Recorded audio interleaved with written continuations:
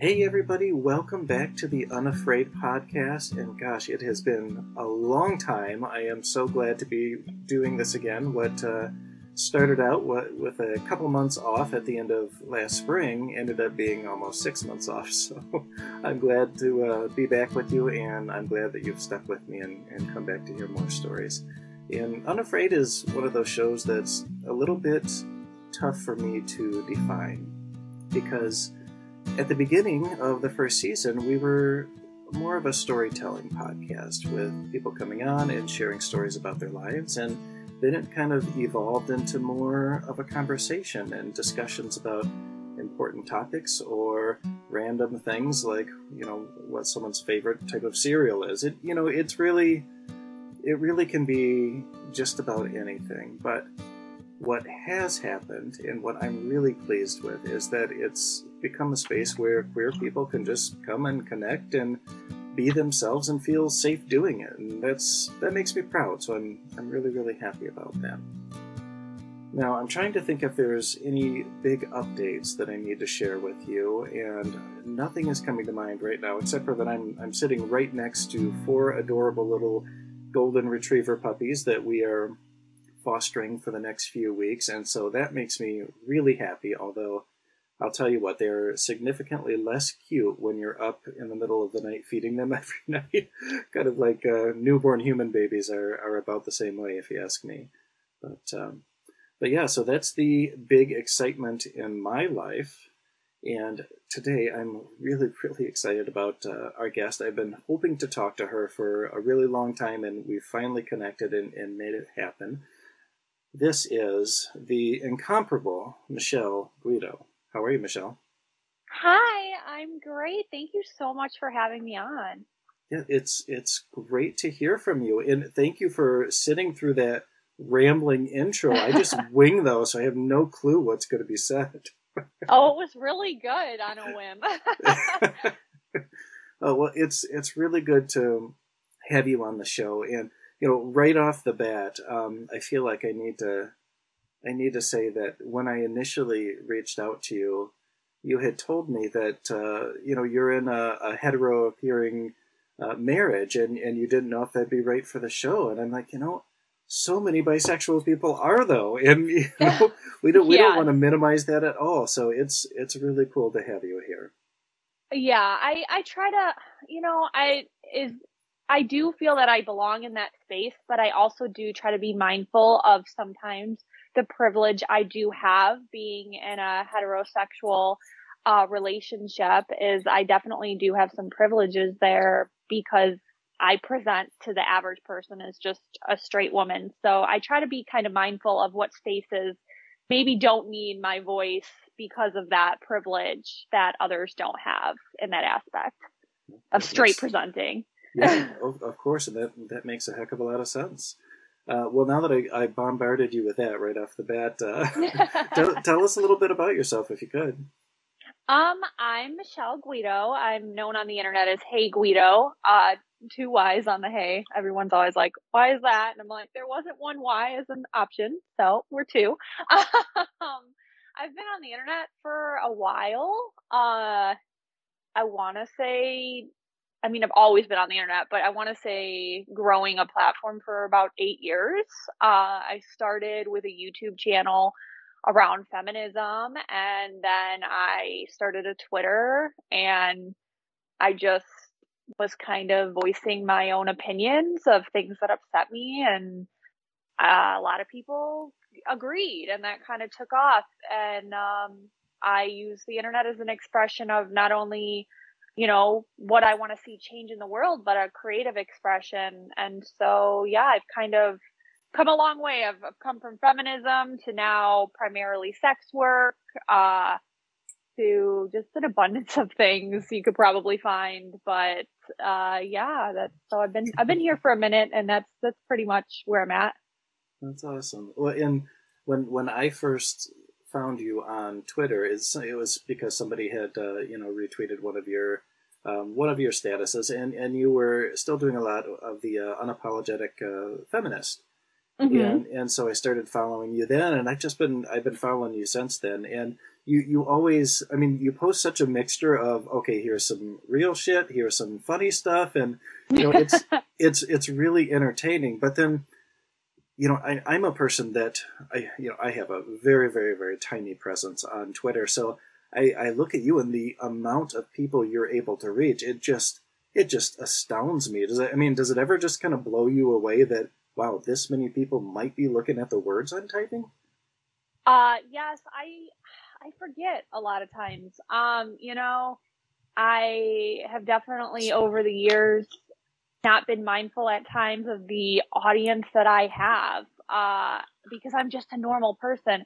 And sometimes people, they think if you have a large following, you're famous and everybody knows who you are, but that's not the reality. I'm just a normal everyday girl. And so it still shocks me to this day. And sometimes I still have to correct myself and what I respond to, because there's definitely been times where I've responded to somebody and then there's been a pile on and I have to reel it back and be like, wait, you can't just snap back at everybody because you have this audience that is going to follow and do that as well. And it's been an adjustment and a learning experience to kind of navigate that, definitely, because in my everyday life, I'm just a normal person and nobody's recognizing me on the street. So yes, it definitely still shocks me and doesn't feel like a reality most of the time, honestly. And I can't picture it. I mean, I get, one retweet and 5 likes on a status, and I'm like, I'm a celebrity. Yes. Yeah. But you're kind of like, weird. You're like Thanos out there. It's very weird. Not normal. Well, you had already kind of mentioned that, you went from more feminism to more sex work. And I, of course, saw that shift as well, and I know you've already talked about this before, but I haven't talked to you about it. Could you tell me a little bit about that shift away from the unapologetic feminist? Yeah. So I still am a feminist. I guess I still am the unapologetic feminist, but there was definitely a time where when I first got into feminism, I was trying to build that platform. I wanted to maybe do public speaking. I wanted to maybe write books. I just thought maybe I could get through to people in a way that maybe other people weren't able to get through before, because I had my own false notions of what feminism was for a while when I was growing up, not being educated on the topic. But as I learned more, I really realized that I didn't need to be this frontline voice as a white woman. I don't think there needs to be any more books written by white women on feminism. I think that my voice in feminism is important as a woman. I think that it deserves to be heard. My opinion is valid. But I just stopped trying to be at the front of that. And I don't want to be a leader in that space. I want to be in that space. I don't want to be a leader in that space. And that kind of made me start to take more of a backstep approach. And then as I did that, I got into sex work around the time. And now I post more sex work related content. Like I try to make a balance, but like you said, you notice the shift. I think a lot of people definitely notice that shift, and that shift is, I think, self-growth and learning and listening to other women in that space of, I don't need to be the leader here. Wow. And all of that makes perfect sense. And of course, I have heard you say some of that before, because I've heard you on another podcast, and I do follow you on Twitter, but this is something that's, and I'm not trying to give you a big head, but it's something that's really, it's kind of amazing, because when you talk about self-growth and you talk about evolving and looking at things from a different perspective and seeing yourself from a different perspective, that's something that is really difficult for most of us to do. I mean, most of us, we're raised with a certain set of beliefs, we continue on with those beliefs, and as we grow and learn, we might shift here and there, but to completely So, I mean, you had a huge platform to completely say, okay, I'm going to step away from this because I believe it's going to be better for other women and, you know, possibly women of color to take my place and have their voices heard. That is just, I mean, did it feel like a sacrifice to you, or did you feel like, hey, this is just the way it should be? It didn't, I think it comes down to, why are you really in this? You know, and as somebody that, you know, got into feminism, like I said, without a background of being raised around knowing what any of that meant, um, my stance changed because when I first got into it, I thought I didn't realize how much above, and this is pure ignorance. I didn't realize how high above other women in society, how society looks at me being a white woman. Like I didn't see that at first. And then through listening to other women being like, wait, white women, white feminism isn't it's not standing up for women of color. We're not even, you know, really projecting their struggles. And through listening to that and really learning, and my true purpose, not purpose, or like passion, is actually creating change, I had to look at that and be like, you know, well, I I am a white woman and I don't live those experiences. I'm learning every day, and white feminism, white women have run the feminist movement this whole time. I mean, we've been in charge, and all of that has done is put the interests of women of color, um, you know, on a back burner. We let women of color join our fight and fight for our interests, and then we forget about theirs. And I have to look inside of myself and know that no matter how much I want to be, you know, knowledgeable and good and do the right thing, there is always going to be ignorance inside of me. And there's always, I mean, I'm learning things every day. I'm learning, you know, how my white ignorance plays out every day. And so I would never want that to get in the way of what overall is important for all women as a collective. Um, so it didn't really feel like a sacrifice. It felt like at the end of the day, what I really, really want is equality for women. And if I really, really want that, then I need to step back and let other women that are not white, are not cis, maybe not heterosexual lead. I mean, I'm not, but you know what I mean? Like, that doesn't need to be the standard of leading this movement, because where has it gotten us? It's only gotten us privileges for white women. Um, yeah, sorry if that's like a ramble there, but No. that's kind of my idea in that. So it's absolutely brilliant. It really is, and I think that, you know, people like you who have made this realization and who have bigger platforms can now amplify the voices that really need to be heard out there. And so I think it's a good thing. And I mean, honestly, everything you just said in the last 5 minutes, I feel like that sentiment it should be being taught in middle schools and high schools, because I think many people, you know, white people they just don't realize it. It's just something they would never think about because they've always been white, they've always had privilege, and never even realized they did. I think we have a hard time looking at what others need. I think a lot of people, and you know what, maybe that's partially human nature.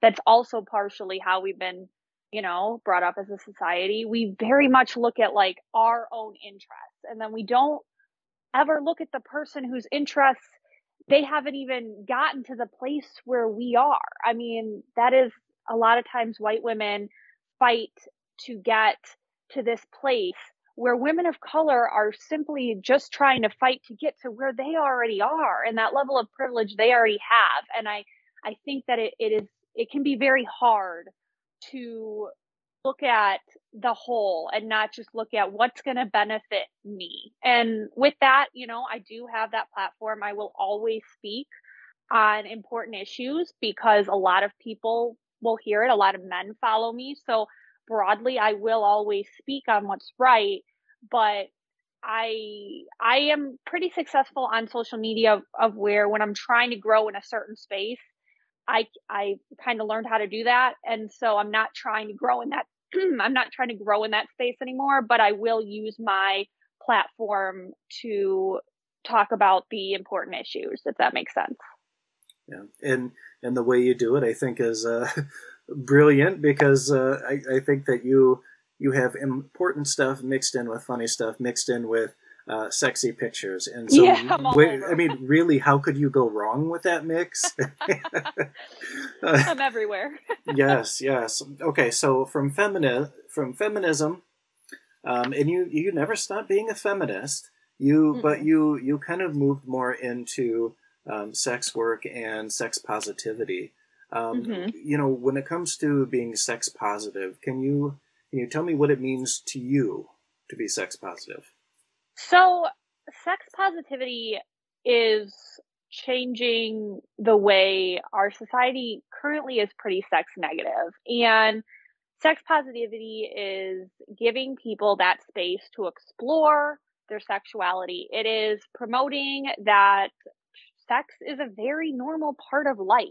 It's taking away that shame and that taboo, and it's, giving people a better sexual education. It's providing them with more resources and tools.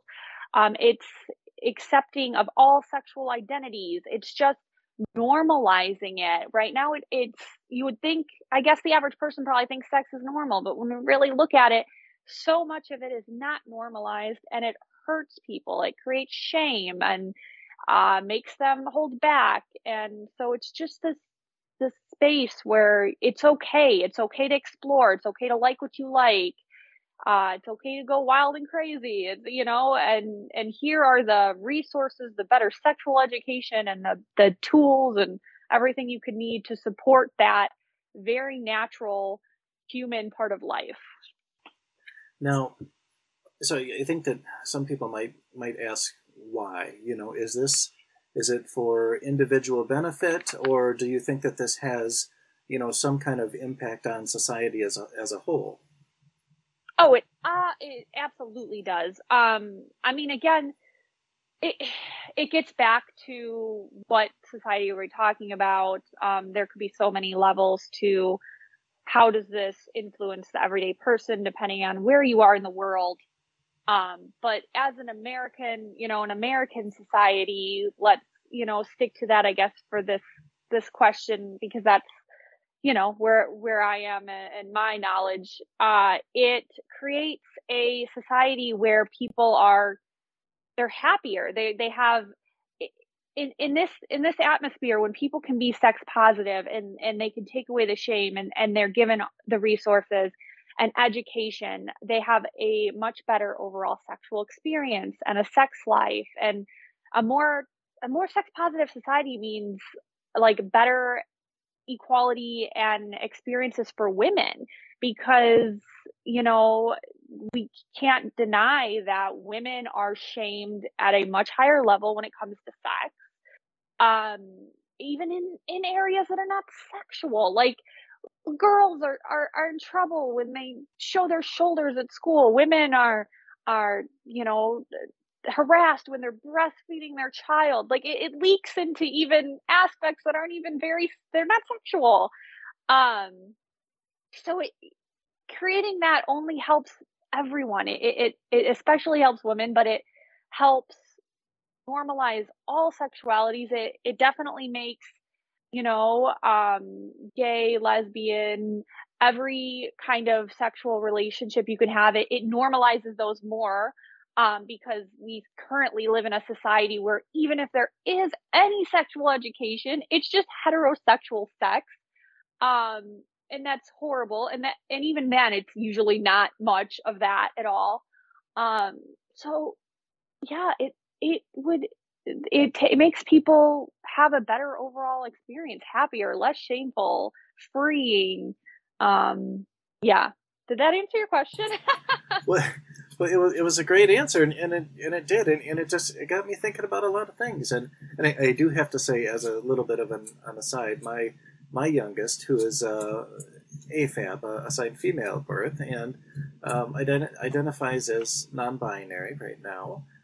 They recently organized a whole group of students to have a big meeting with the principal and the vice principal of the school because girls were getting dress coded and boys were not, and they thought that was BS, and they wanted to change it. And of course, in my head, I'm thinking to myself, well, it's not going to change it, but I am so damn proud of you for doing this, because if enough people are standing up for themselves and trying to change things, eventually we're gonna get change. Absolutely. I love seeing young people do it. That just good for them. I love seeing young people stepping up, and we're seeing a lot more of that for sure as the years go on, and I love it.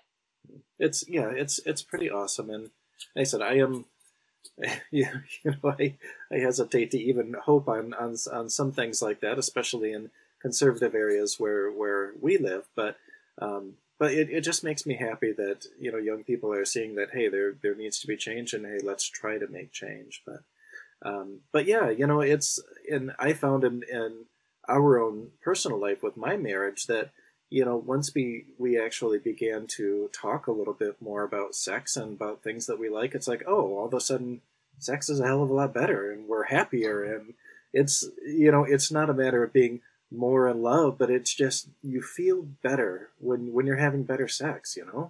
Exactly. Imagine a world where we didn't have to fight to get to that place. Like, imagine a world where it just started off like we all felt confident and no shame during sex. Like right now we have to work through all of that, sometimes in therapy, sometimes ourselves, to get to that point. Like, how much better would life be if we just started there? If it didn't take 40 years to get there. Exactly. Oh boy, it's so bad. Yeah. Well, and I think that people are afraid that if we're being sex positive means that people are going to be out there banging in the streets or something, and that's just it's not realistic. It's silly. It's just, people can be a lot happier, a lot less sexism. Probably a lot, maybe even less hate and tension because everybody's, sexually fulfilled. Yeah. Well, and oh gosh, that's a whole nother. We won't dive into that area. That's for another time. But there's there are a lot of murders that have happened when it comes to sex workers by especially men who have gone and wanted to have an experience and then felt shame afterwards and decided, okay, the only way to alleviate this is for me to kill someone. And anyway, I totally agree with you. A nasty dark side of it. So we're gonna stay on a little bit lighter note here, because now we've gone from sex positivity to how you fit into to this, because you do a lot of sex work, but sex work means a whole lot more than in-person money for sex, and I think that's what a lot of people think of sex work. There's many different types, and the type of sex work that you do is online on OnlyFans, right? Yes. Well, tell me a little bit about your OnlyFans work. So my OnlyFans, it's been a journey. I started with, I'm just going to do lingerie. I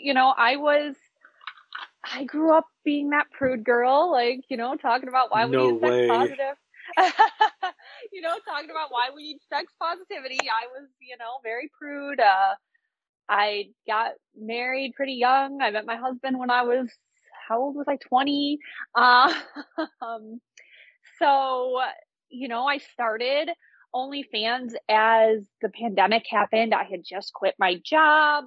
There was going to be no unemployment for me because I just quit my job like a month before all of that happened. And I saw so many people making money, and I'm like, you know what? I know there is a demand for me. I have this, I would get requests a lot. I would get a lot of DMs, and I'm like, you know what? Let me just do some lingerie. And make some money while I'm figuring it out. And eventually that grew into full, I mean, I do porn now, but just along the way, it really, it opened up, first of all, doors that wouldn't have been open before financially. And it really was a good way for me to express my sexuality. I got way more comfortable with my sexuality. And, also my queer identity. I film with other genders. And, that is something I had not done. I, had experimented very, very little with anyone that wasn't a man. So that also, was that. So it's this, it's this platform that people can get that aspect of me, that sexual, aspect. They can get one-on-one kind of attention. They can see more of me. They can, not even always just sexual. Sometimes I just post a little something funny on there. But they get that, but I also get a lot too from it. So it's a 2-for-1. Well, and this is the Feminism to porn pipeline. I'm loving this. This is interesting. But no, and that's really cool. And financially, I think that you've posted before that you do really well. You're the top 0.6%. Is that right? Yeah, it bounces up and down. Right now I'm like 0.9, but it bounces. The lowest I ever got to was 0.2, and I was blown away. I there are millions of people on that platform, and I'm just like, me? Really, me? Well, that's kind of celebrity. I mean, it's pretty cool. Yeah, I honestly, people roll their eyes when I say it, but I think a lot more of it comes down to my personality. Okay. Yep. Maybe I want to believe that, but no, I think there are pretty women everywhere. I mean, I see them all day, every day, and they're so, they're just beautiful. They're gorgeous. So many of them are so much prettier than me. I mean, that's not putting myself down. That's just truth. But honestly, a lot of my OnlyFans success, I really do believe comes from my personality and making people laugh and making them feel connected in that way, more so than being sexually attracted to me. I'm sure that plays into it, but Okay, awesome. But and I've never had the problem of having too many people sexually attracted to me. So, I mean, I can't relate to it, but I think it's a really cool thing, and I believe you that a lot of it has got to be your personality, because you have such a huge following on Twitter as well, and that's all about your personality. So yeah, exactly. Well, so tell me, kind of talk me through a typical day or week of work for you, because I don't think people understand how much work actually goes into having a successful business on OnlyFans or any other online sex work. Oh, they absolutely do not. Most people really believe that a few times a week I take a picture of my boobs in bed while I'm laying in bed drinking a mimosa. That sounds amazing, though.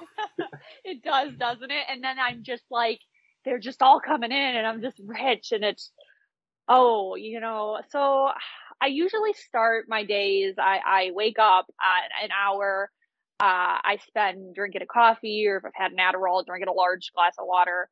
I turn on my crypto. I am invested in crypto. Don't listen to me though. I'm not financial. Don't take my advice. But I listen to my favorite crypto creators. I play that in the background, and I kind of check all my social media. I go through my OnlyFans DMs. Did anyone request a video? Is there any questions I can answer? That's kind of my everyday wake up routine. So right away I kind of wake up with, work, while, semi enjoying some of my own. But there's a day a week, usually, Sunday, sometimes Monday, and it's a planning day, and it's a planning out content day. And what goes into that is, first I'll start with my OnlyFans, and, what do I want to post this week? And I'll jot down what all I want to post this week. And then I will physically go on to OnlyFans, and I will manually post, I will manually set those up to post. Now I am building a backup Fansly account. So now I have to do that on two websites. And from there, it'll go to, what type of OnlyFans content needs to be filmed this week. And that will be an extensive planned out concept of what needs to be filmed. And that gets as detailed as you need to wax on Wednesday because you're filming on Thursday, and what costumes, what props. And then I go into my office and I pull those costumes, those props. This can take me 2 hours, this could take me a few hours to do. And from there, I go to TikTok, which, TikTok is my number one site for promoting. A lot of work goes into my TikTok. And this is what people don't understand. So much more work goes into TikTok than OnlyFans. And that is because of the fact that OnlyFans does not promote you. The only way you are going to keep making money is promotion, promotion, promotion. So it never stops. And so on that, planning day, then I go to my TikTok, I go through my app, I look at, look for inspiration. I usually eat a sandwich while I'm scrolling. And I jot down ideas. I go through my comments. I pull them all that I can use for content, because the good thing about TikTok is you can respond to comments with a video. So a very good thing that, if people are listening and they have a TikTok, use the hate comments, be in on the joke, turn that around into content. I do that all the time. I turn those, so I'm picking those out. I'm getting my inspiration. And then again, kind of what I did with the OnlyFans, I write out skits, I write out a full detailed skit down to the song I'm going to use, down to what I'm going to wear, I go into my office and I pull all of that, and that all can take me 8 hours easily, that planning day, and then I spend about 3 days a week creating TikToks, even though it's getting harder because I keep getting post banned on all my accounts. But I started off with one account posting 5 to 6 videos a day. Now I have 3 main accounts. I average pumping out 35 to 45 new videos a week. And that's why I say TikTok is so much work. So, those 3 days, I usually spend about 3 days, easily 12-hour days. Because, filming, you don't just film it straight through 35 to 45 videos. It's a lot of videos, getting it just right. And then I usually spend 1 day a week filming OnlyFans content. And that is honestly way less work than the TikTok, which is the most surprising thing to everybody. But, my OnlyFans filming days are usually about 4 hours, but that's also because when I'm on a location or I'm filming with somebody else, those are like 12-hour days where I've built up so much content. Like if I'm on a new, like if I have a pool, for example, I'm not going to have a pool for a few months. So I'm getting so much content, created that during the week, I'm kind of like, okay, what else can we throw in there? I go through and I see, kind of what else I need to be filming, whether it's, a scene or whatever. That's usually just like 4 to 5 hours, 1 day a week. So nothing compared to my TikTok. And then, none of this includes my tweeting, my Instagram. That's of course added in. Trying to engage expired subs can take a lot. Trying to, trying to give subscribers personal touches, keeping up with conversations, holding conversations with them. That's why they pay, is for that personal touch. So, and then, with my TikToks, I have to manually post them because for some reason TikTok does not have where you can schedule a post. Oh my God, it makes me want to rip my hair out. So I don't have a lot of days off during the week. Or any, I usually will take one quote unquote day off a week. And by day off, I really mean where I'm only 80% not focusing on work, because even on those days off, I'm still responding, tweeting, checking my DMs, making sure nobody's, asking for a video. And then of course having to sign in and manually post those TikToks every hour that makes me want to pull my hair out. Yeah, Are so you listening, it's TikTok? Come on now. yeah, so it's a lot of work that people don't you know, I don't take many full days off a year because even if I do, well, it's not a day off because I'm traveling for work usually. Yeah, it's a lot. Sometimes Well, I don't and know how I have so so, many hours to do it. so it's definitely not it's not just taking pictures of your boobs or butts or having sex. You know, you are working more than a full-time job, really, doing this, aren't you?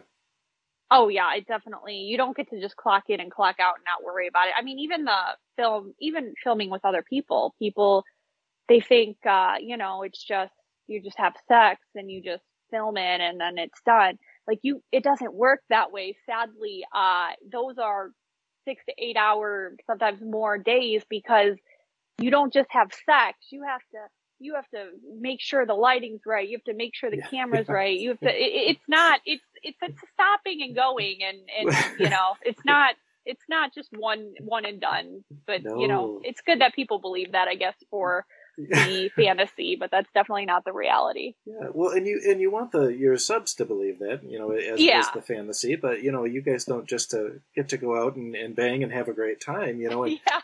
my wife and I are photographers and videographers, and I know damn well that even in a 30-minute wedding ceremony doing the video, it's going to be hours and hours and hours of work. There's so much more than Yeah. people realize.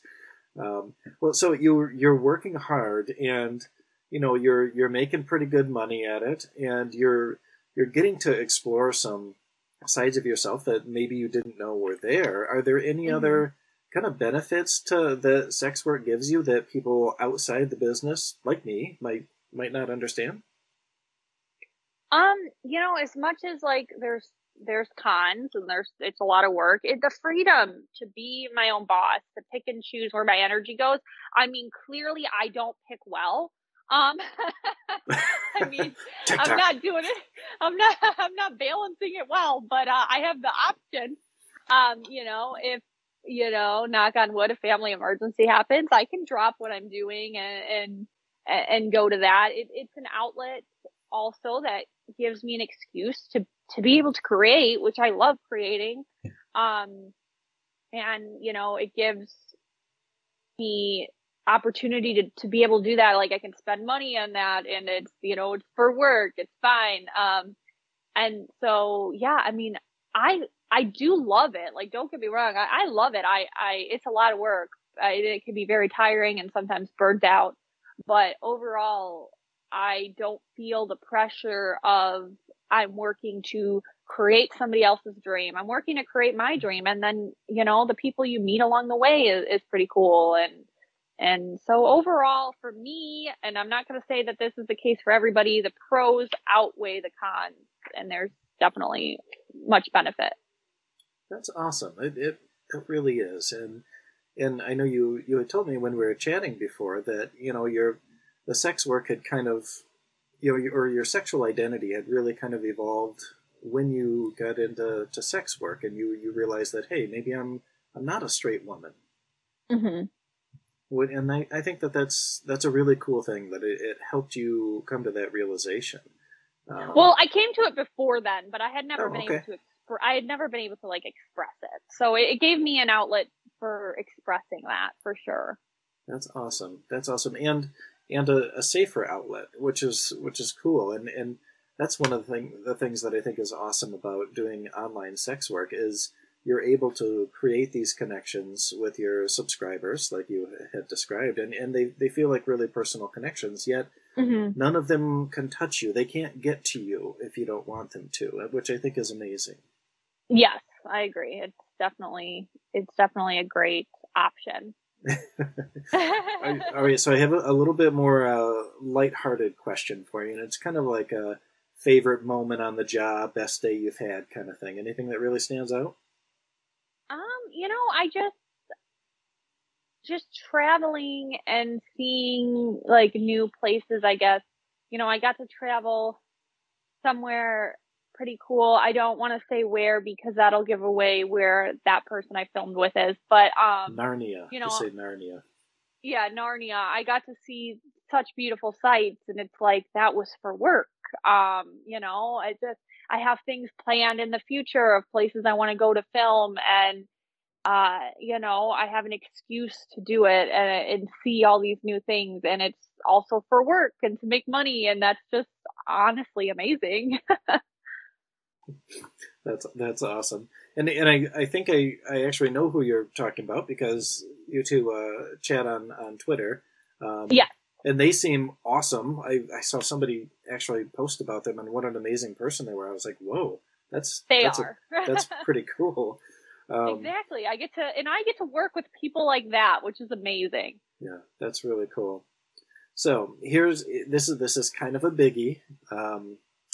And I'd love to get your take on it. And it's the kind of the whole hypocrisy of us as people, and mainly men. Again, I'm sorry, men, but for the most part, I don't know. We do a lot of dumb stuff. Even though my identity is not as a man, you know, I've been raised as a boy and then a man my entire life. So I feel like I a lot of times fall into this category. But there's this hypocrisy of we want to consume sex, we want to be able to watch porn or have sex with who we want to or do this or that, but at the same time we want to shame these sex workers. So, but what are your thoughts on this whole idea?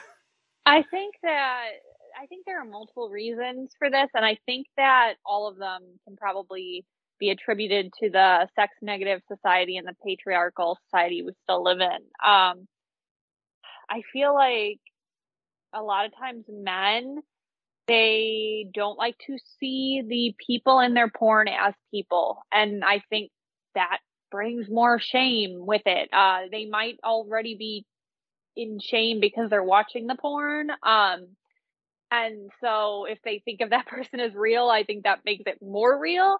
But you know, through sex work, I've also learned that a lot of men really don't believe that sex workers should be being paid. They really believe that they should work for free, and their answers as to why, they never make any sense. But there are literally their forums I've had taken down on the internet where men are asking other men, you know, has anyone stolen her content? Can I buy it from you? And it's like, wow, you're going to go through all of the trouble of searching and looking and trying to find somebody that has that content and then illegally buying it from them instead of going directly to my site, which is convenient, and getting it right away. They don't want to give me a dime. You know, so there's those men where I wonder if that plays into they don't want to make me human. And then you also have men who they believe only unattractive, quote unquote, losers pay for their porn, and they're too attractive to pay for their porn, or what would that say about them? And to those men, I would respond that personally, I'm a hot motherfucker who is highly desired and makes a lot of money on that aspect of myself. And I'm subscribed to multiple OnlyFans pages. You know, and secondly, I don't think it's quote unquote losers who pay for their porn. I think it's just people who respect other human beings and want to make sure they are watching something that person is in, has consented to being in and being distributed, and that they believe that that person should be paid for their time. The sex work industry, it's in demand, and it's in demand because of men. I mean, not just men watch porn, but primarily it is bought by men and sold by women. And so these men who hate sex workers, but they love sex, I would really encourage them to look into why within themselves, and why is that? And I think it all comes back to, you know, how our society is run, but they really need to look within themselves and ask themselves that, because the conversations I've tried to have, just a few, they never the answers are never good. They never make any sense. So yeah, that's my thoughts on that. Okay. Okay. Yeah, it is really, really confusing.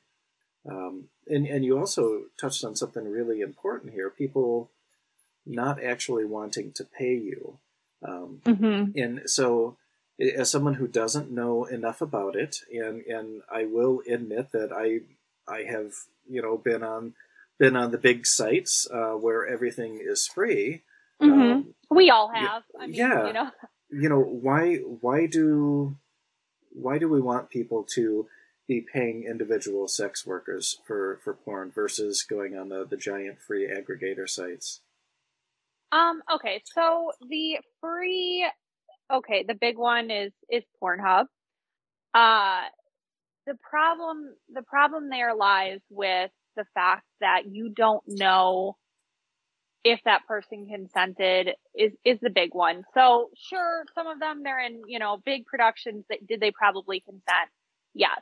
But there are a lot of cases on Pornhub, and yeah, they are trying to crack down on it, where it's revenge porn, it's actual rape, it is women or other people who were filmed without their consent, maybe filmed with their consent, but didn't know it was going to be distributed.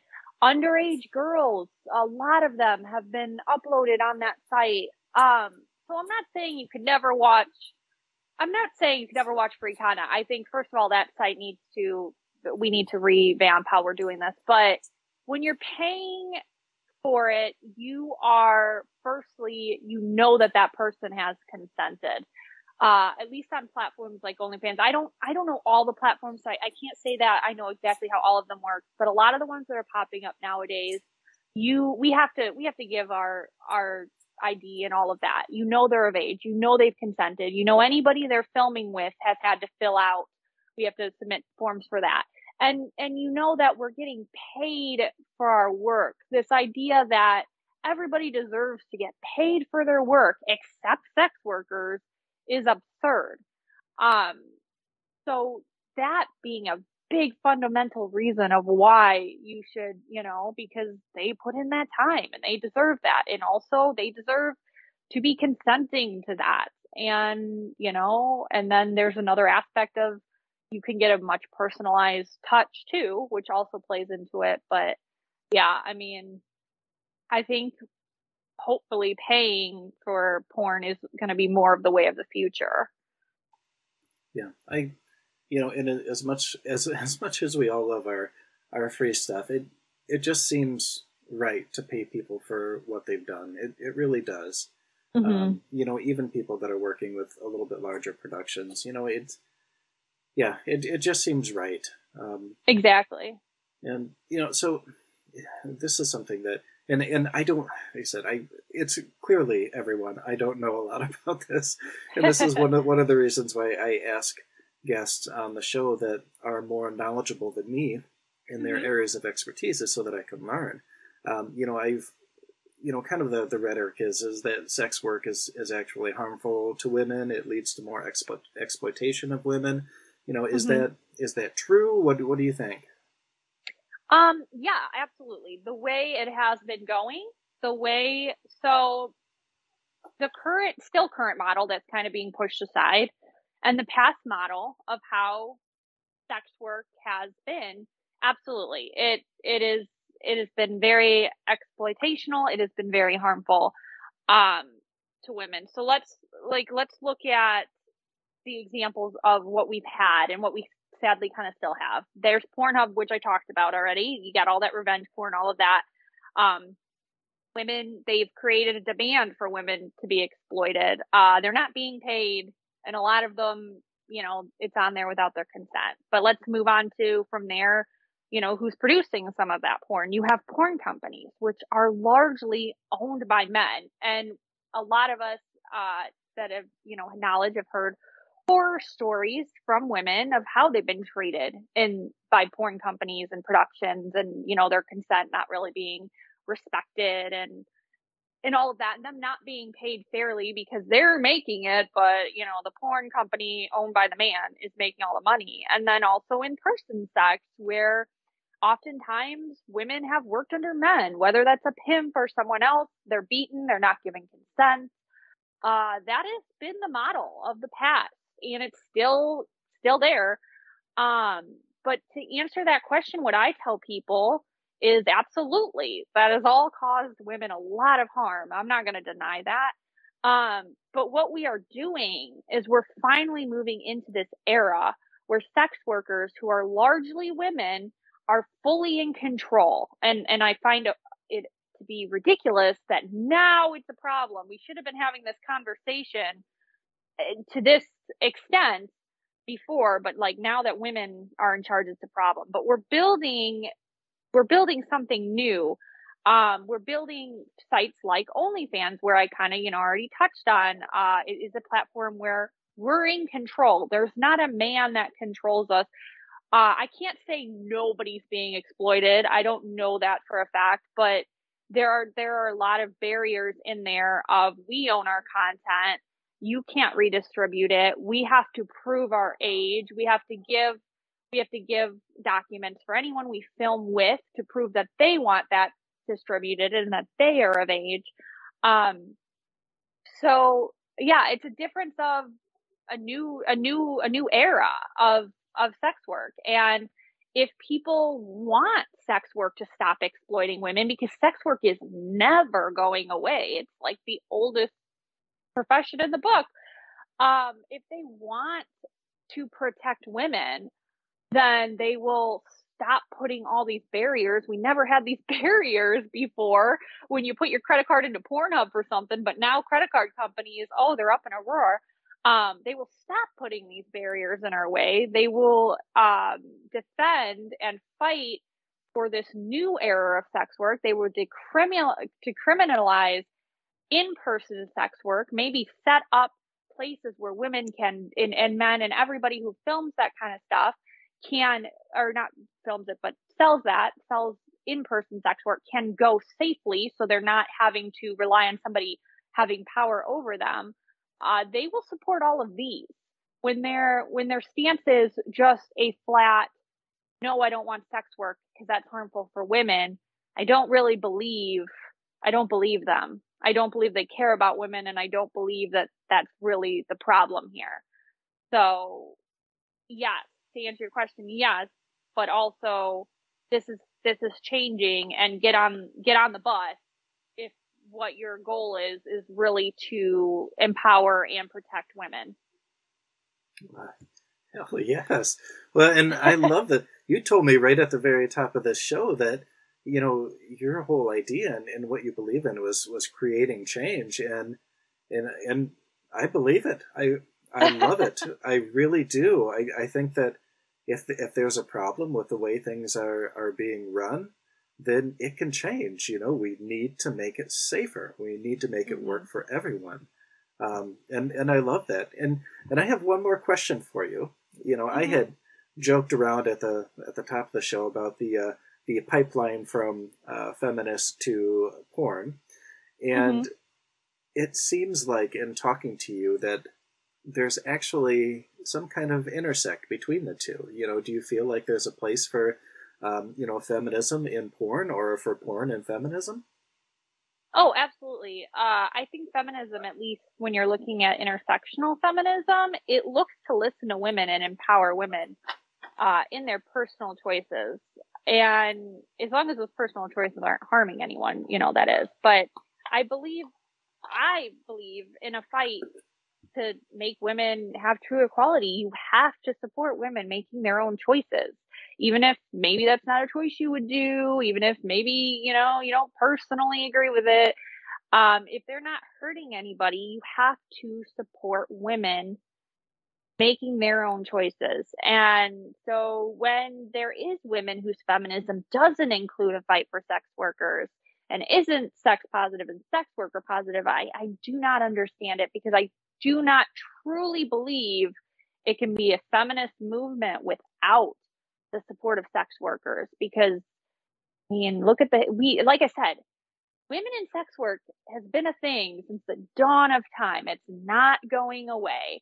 And when you shun that, and when you say we're going to protect every woman, but this type of woman, that's not feminism. That's, that's an inclusive club. It's not, or not an inclusive club. I mean, it's not inclusive of everybody. And so my belief on feminism is it is inclusive of everybody. And for that to be true, it has to intersect.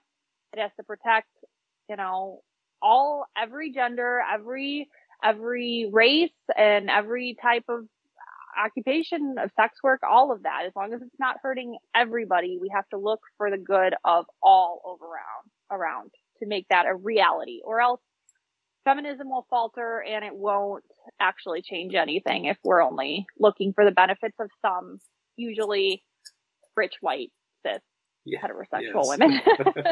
Well, and a lot of the same thing happens with trans women. We talk about sex workers being left off the ticket, so to speak, and it happens all the time.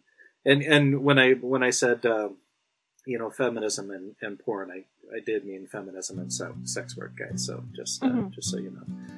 But I'll tell you what, Michelle, this has been absolutely fantastic talking to you and getting to learn from you. Thank you so much for being able to take the time to chat with me today.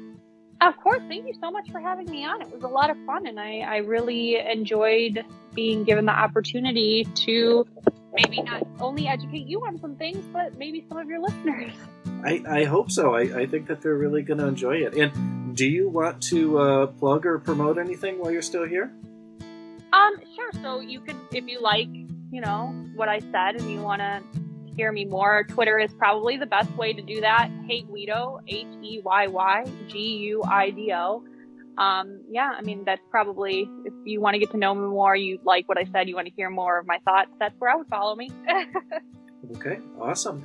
And she doesn't disappoint. She always keeps me entertained out there. So, well, all right, everyone. Thank you so much for joining me again on Unafraid. I promise it's not going to be 6 months. I've actually got work lined up for you. So until next time, everyone, please stay safe and stay strong. Thank you.